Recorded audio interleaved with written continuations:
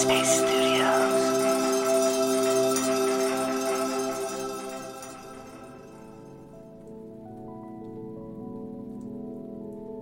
Hello, dear friends. Welcome to Radio Headspace and to Thursday. It's Eve here with you. So I shared earlier in the week that I've been recovering from COVID. And when I felt well enough again to start my meditation practice, I struggled to focus and connect with my breath because I was still very congested. Trying to focus on the breath when you can't breathe that easily is not a calming experience. So it doesn't make sense to try and force it. And the same applies to anything else that might arise in our practice. So for today's episode, I want to focus on providing you with ways to adapt or modify your practice if you ever feel you need to.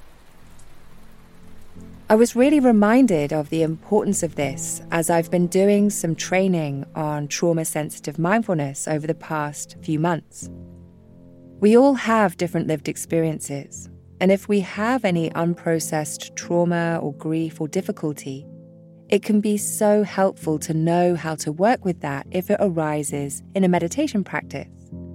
My inspiration to share this with you today comes from the incredible work that trauma educator David Treleaven and his team are doing in this area.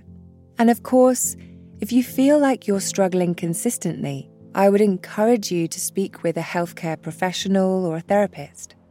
When I first started meditating, my anxiety was overwhelming, and I got a lot of benefits from working with a therapist at the same time as I started my meditation practice. Meditation as a practice is there to help strengthen your attention, to help calm the nervous system, and provide a space in which you can heal and restore. So we want to make sure that you have the right tools at your disposal for that to happen. And the following tools are called anchor points, meaning a point or an object to focus our attention on in our meditation practice. By focusing the attention like this, it helps to cultivate the qualities of mindfulness, paying attention on purpose with a soft and open mind. The breath is probably the most widely used anchor point, and this makes sense given that we breathe all day, every day. But the breath may not always work for you. When I struggled to breathe out of my nose, it made me feel tense and a little disconnected from my body, which wasn't a great experience. So if this ever happens to you, you can choose different anchors, both internally in the body and externally in your environment. Focusing the attention on the sensation of the hands on the lap or the feet on the floor can be just as supportive. You might decide to rest the attention on the top of the head or where the body is making contact with the surface beneath you. Sounds can also be a great anchor point. And it's less about focusing on one sound or trying to hear a specific sound, and instead allowing sounds to wash over you. So sound becomes the predominant focus.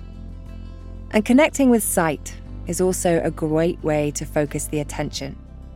I often focus on a little rock that I keep on my desk, and I call it my meditation rock. And some folks share with me that they like to focus on a plant or a tree outside. So hopefully you're starting to see that this is down to your choice. And I would encourage you to try out these different anchor points. And finally, and this is the most important piece, you can always stop the practice if you need to.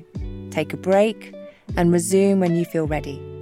I promise you, you are not failing or doing something wrong if you do that. Thank you so much for joining me today. If you do have any questions, please reach out via email at askeve@headspace.com or connect with me on Instagram @meditatewitheve. See you soon.